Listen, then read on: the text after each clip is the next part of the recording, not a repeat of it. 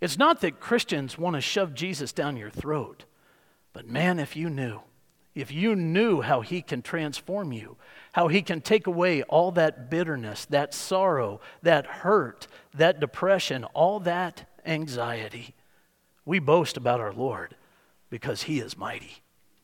You know, it may sound boastful, but we are boasting in what we know. We are boasting in Jesus, in what he has done for us. And once we have been touched by his great love, we want everybody else to know it. It may come across as boastful, but what it really is truth. It is truth. When we share what the Lord has done for us, and we tell somebody that has never experienced that, when we tell them that, it's solely because we want them to experience the same. We want them to know what we know. So if it sounds like boasting, let it be boasting in the Lord. That is okay, because we are sharing the truth of what Jesus has done for us. One of the other things that I have noticed out of that list, and it really came to me when I was going through all the different responses that we had gotten, is that when people share their faith story, their testimony, most often they start in the unexpected, things that they never saw coming.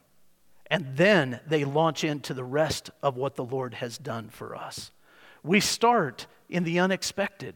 I don't know why that is. Maybe it's because that's where we met Jesus for the first time, or maybe that's where we grew deeper in our knowledge of him. But there is something about the unexpected that catapults our testimony into this boastful truth that we share with other people. Nothing wrong with that. Nothing wrong with that. And though each of us have a different experience with the Lord, make no mistake about it, most every testimony begins, most everyone who shares the answer to, I never expected Jesus to, does so with a common thread. That common thread sounds like this: I never expected Jesus to love me so much. I never expected Jesus to want me the way he does. Those are the common threads that get tied through people's testimonies, through their faith stories, even as they are launching into them from the unexpected. It's a pretty amazing thing.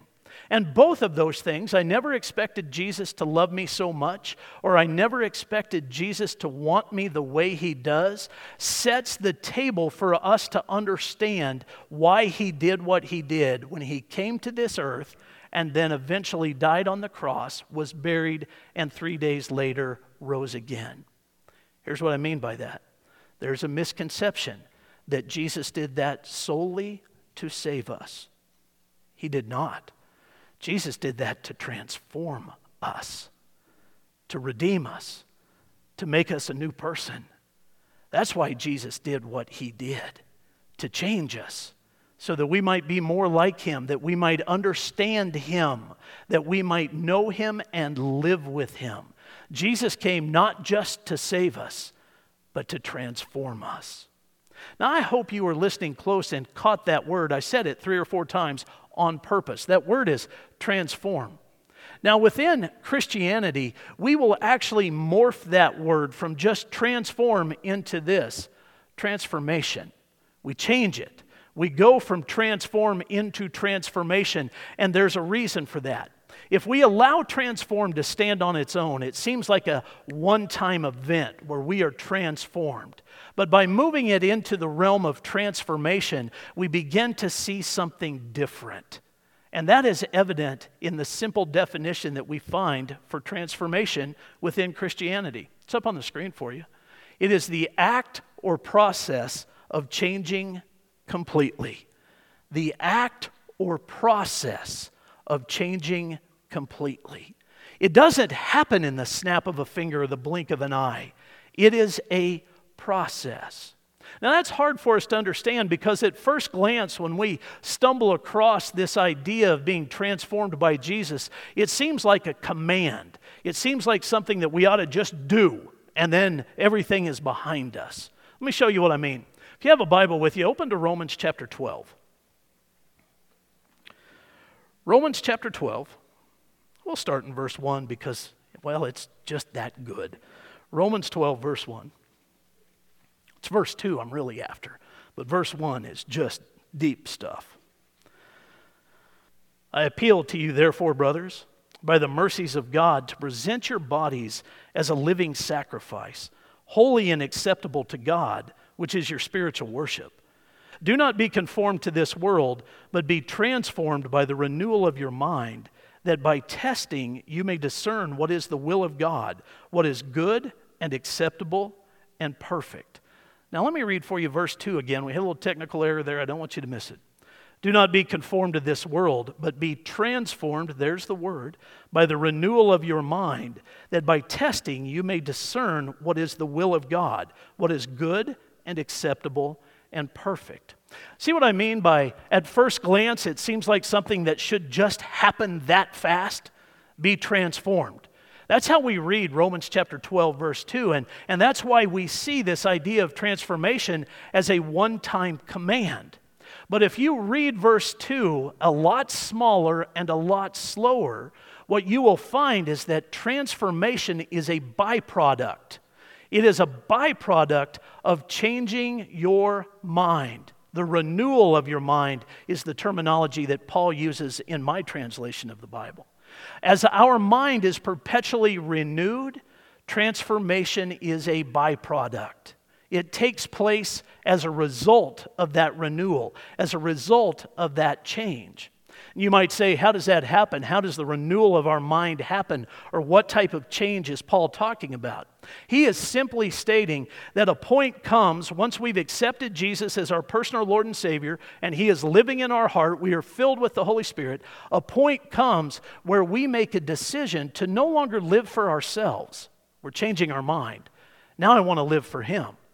I no longer want to do the things that are solely pleasing to me. I no longer want to do the things that seem right to me. I want to do things that seem right to Him and are pleasing to Him. That's a renewal of our mind. That's the changing of our mind. As that happens in a process, transformation takes place. Transformation takes place. Now, my friends, I want you to know that this process begins in honesty, and it leads to the most unique of places. Let me say that for you again. It begins in honesty, and it leads to the most unique of places. I like the way the Apostle Paul captures that in the book of 2 Corinthians. Why don't you turn there with me to chapter 3, verse 18. I'll show you both, the honesty and the unique place. Here we go. And we all, with unveiled face, there's the honesty part of it, the unveiled face, no mask, not hiding behind anything, not trying to cover anything up. We have an unveiled face. We are honest before the Lord is what Paul's talking about. And we all, with unveiled face, beholding the glory of the Lord, are being transformed into the same image from one degree of glory to another. There's the process. For this comes from the Lord, who is the Spirit. That unique place is glory. Now, the process of it is from one degree of glory to another. We are all being changed into the same place, that is the image of Christ. But in the process nature of it, we are doing so from one degree of glory to another. We're growing. We're being transformed by process.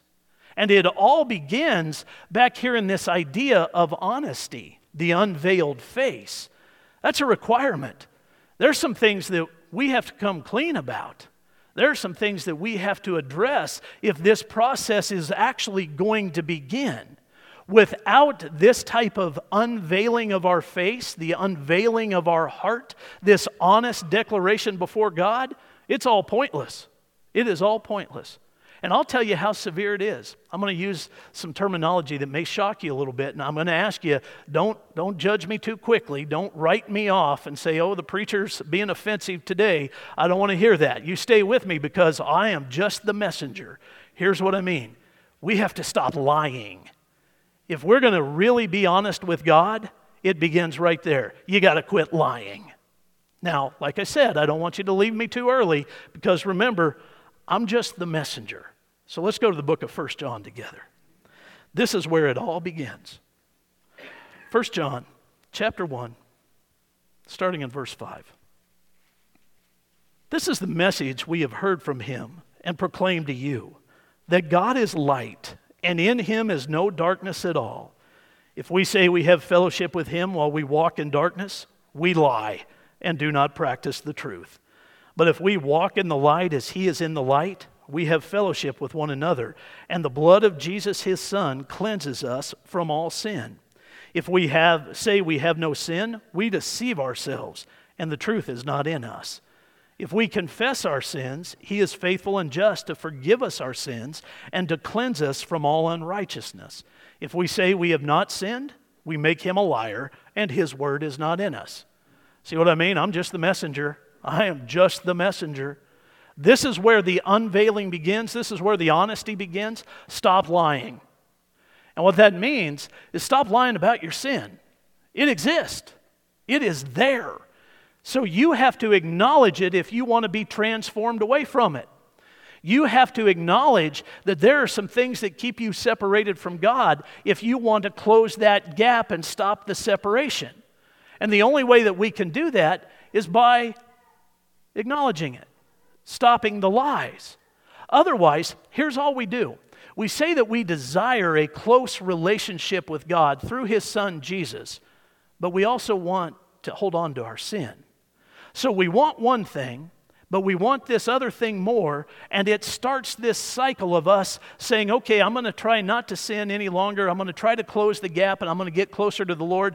And we do for a little while, but then this thing over here that we see as nothing that great, nothing that severe, nothing that's causing this type of separation creeps back in because we never renewed our mind. We never changed our mind to say that I'm going to get that out. And now all of a sudden, this closeness that we had becomes separation again. And then we address it at another point where we say, I'm going to put that on the back burner, and it's really not that big of a deal so that I can close this gap between myself and the Lord, and I'll walk closely with him. But then this thing that we set on the back burner that we didn't see as such a big deal creeps back into our life, and separation is there again. It's a hamster wheel. And it just keeps on spinning all the time. And it keeps us out of the realm of transformation. It keeps us in a trap. All because we won't really acknowledge what this thing is. It's sin, and it's separating me from God. So rather than just trying to push it to the side or push it onto the back burner, I got to get it right up here in front, stop lying about it, acknowledge it for what it is, and address it. Anything else is just a perpetuation of sin in our lives. So stop lying about it. Stop lying about it. That's what John was teaching. John was one of the preachers of love in the New Testament, in his gospel and in his letters. But in preaching love, he was also pretty much in your face. And that's what we have right here, right now. He loved us enough to say, stop lying. Stop lying and address what you need to address so that you can be transformed and renewed into the image of Christ. That's what we're after. That's what we're after. If we can get it, it's pretty cool. If we don't, then we're going to live a pattern like Wayne Carlson. Maybe you've heard Wayne's story. He was arrested when he was 18 years old for stealing a car in Canada. Stood before the judge, and the judge sentenced him to 12 months in prison. Wayne went to prison. Now, he was 18, remember that. 12 months in prison to an 18-year-old sounds like a life sentence. And he just thought to himself, there's no way that I can do these 12 years. No way at all. So he devised a plan to escape from prison. Carried his plan out. He escaped. He got out. And then he got caught. And he had to stand in front of the judge again. The judge told him that he was going to serve his full sentence plus a little bit more now because he escaped. Well, he went back into prison.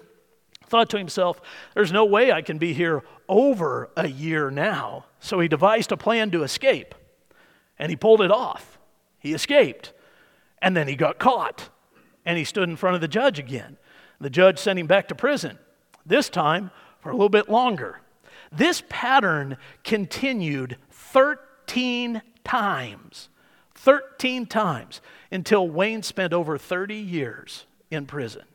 because he was trying to avoid the one. He was trying to get out of the one, and he ended up spending 30. Isn't that amazing? Well, how many of us have done the same thing? We've thought to ourselves, I want to put this thing that I don't necessarily want to call sin, I want to put it behind me so that I can close the gap with God and live a transformed, renewed life with Him. But then this thing seems just appealing enough that I figure out a way to fall back into it, and I go for it. And then I find myself separated from the Lord again, and I'll think things like this, well, next year I'll deal with that. Next year I'll take care of that. Or a few months from now, I'll address it and I'll stop it until we realize it's 30 years later. We've been held captive by it. So we have to stop lying. We have to stop lying and just address it for what it is. Just deal with it for what it is. It's sin. According to John in 1 John 1, it's sin. And if you say that doesn't exist in your life, you're a liar and you're deceiving yourself. Again, just the messenger. You're a liar and you're deceiving yourself.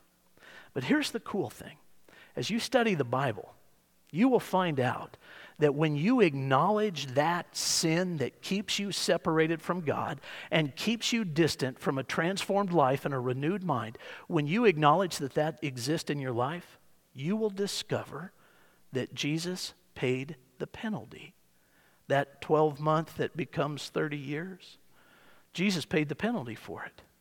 He purchased you out of that way of life with His blood, with His life. Isn't that great news? Somebody say amen. All right, if you're not sure about your amen, then let's get back into the Bible. We're going to go to the book of 1 Peter together. 1 Peter chapter 2, verse 24.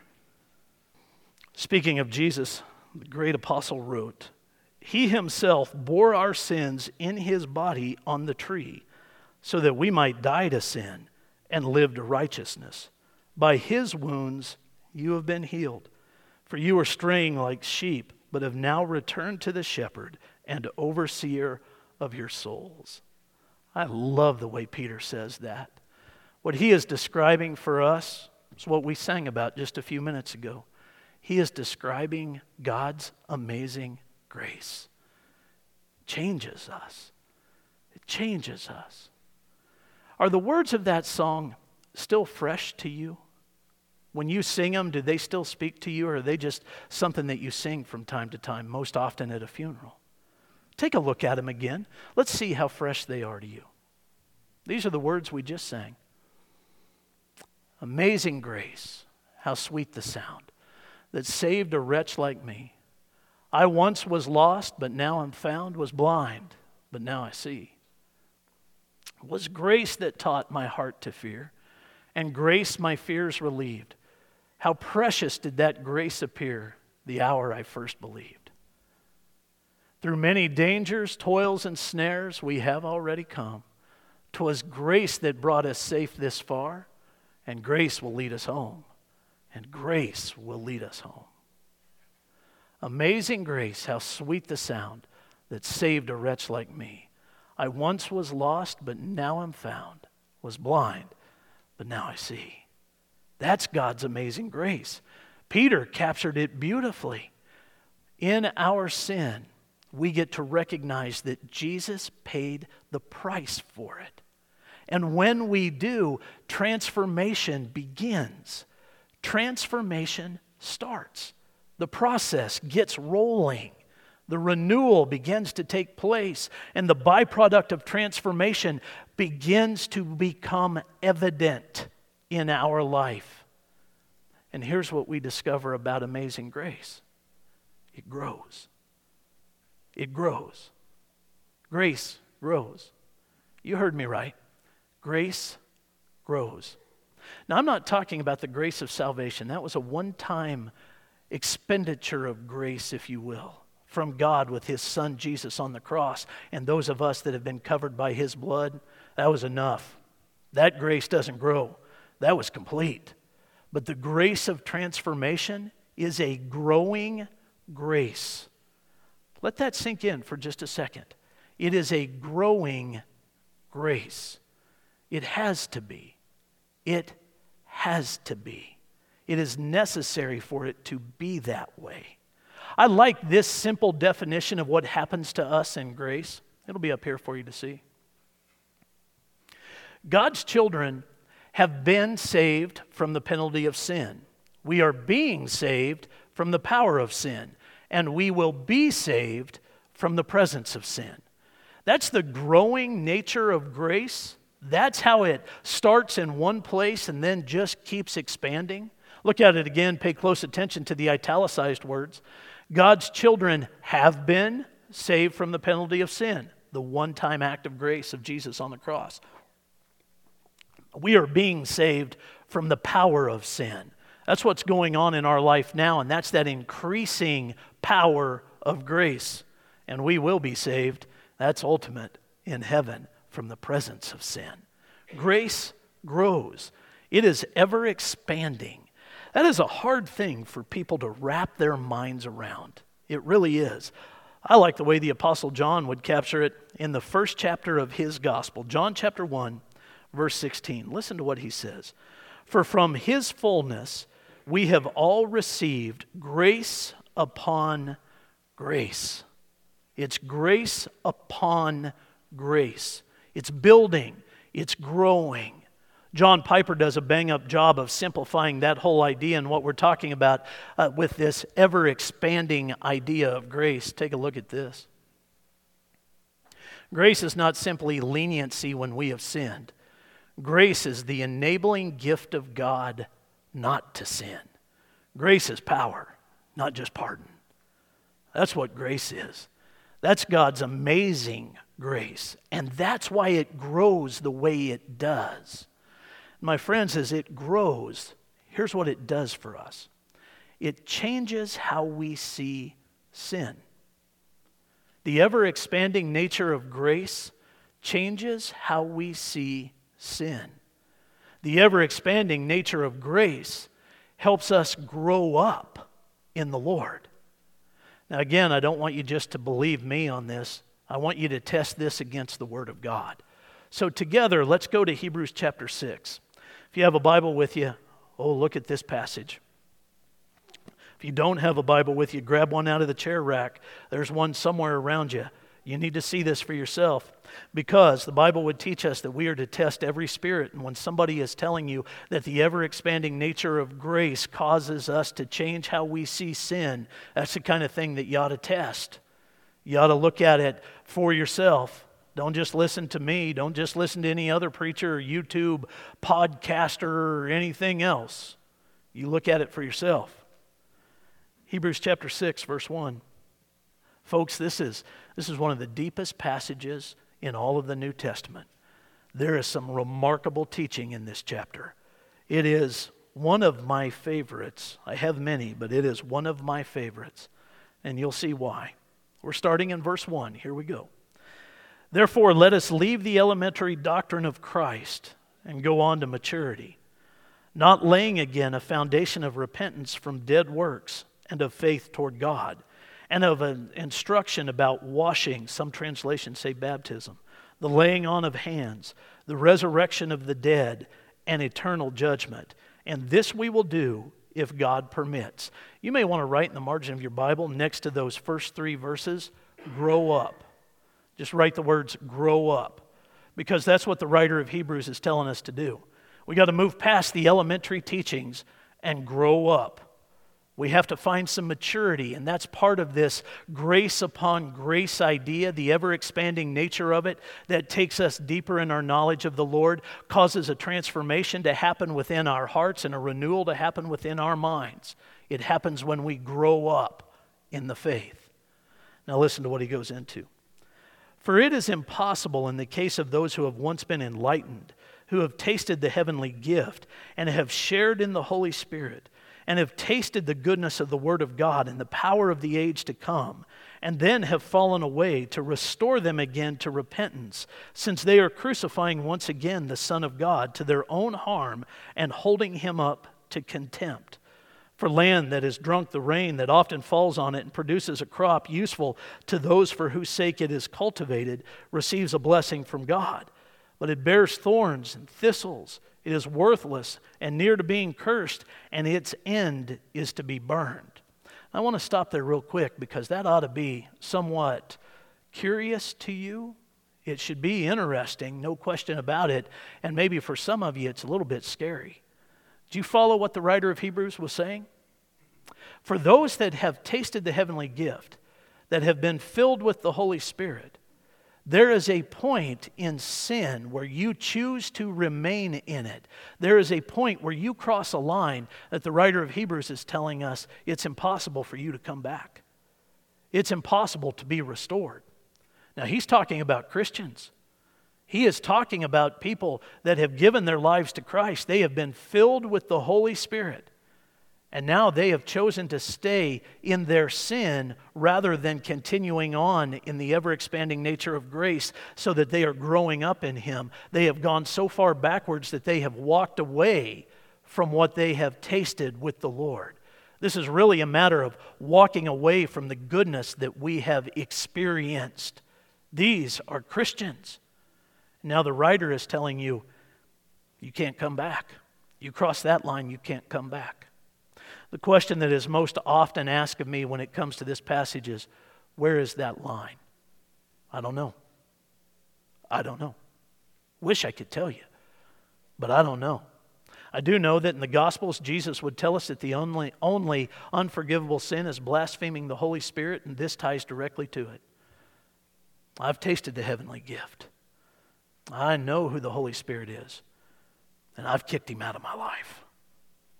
Blaspheming the Holy Spirit is tied directly to that.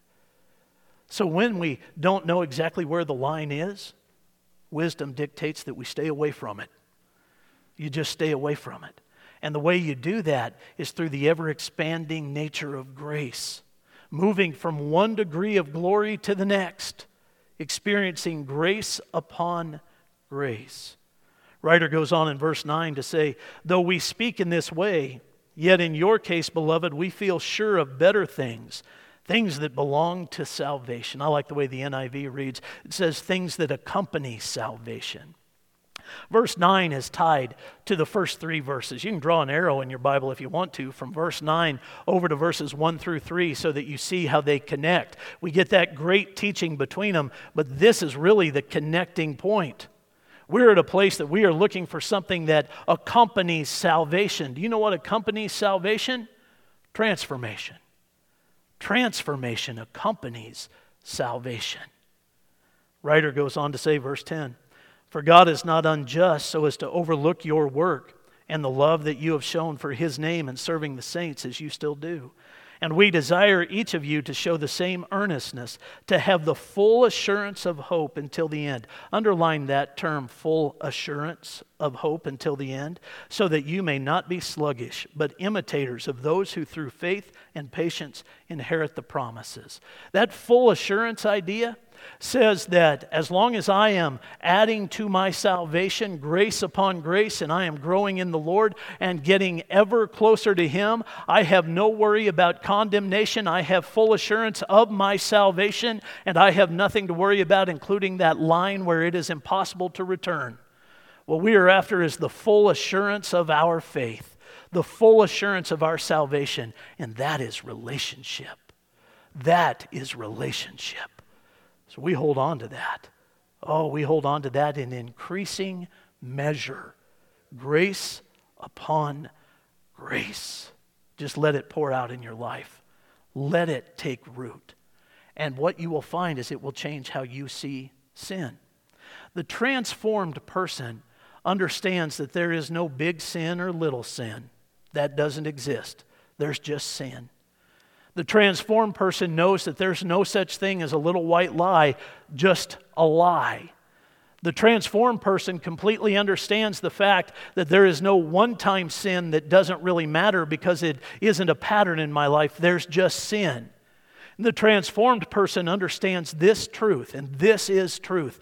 Jesus died for all of those sins. Jesus paid the penalty for all of them.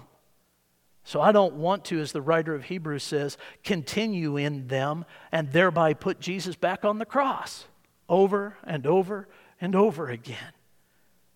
He paid the penalty. He's off the cross. He is off the cross. Jesus is off the cross.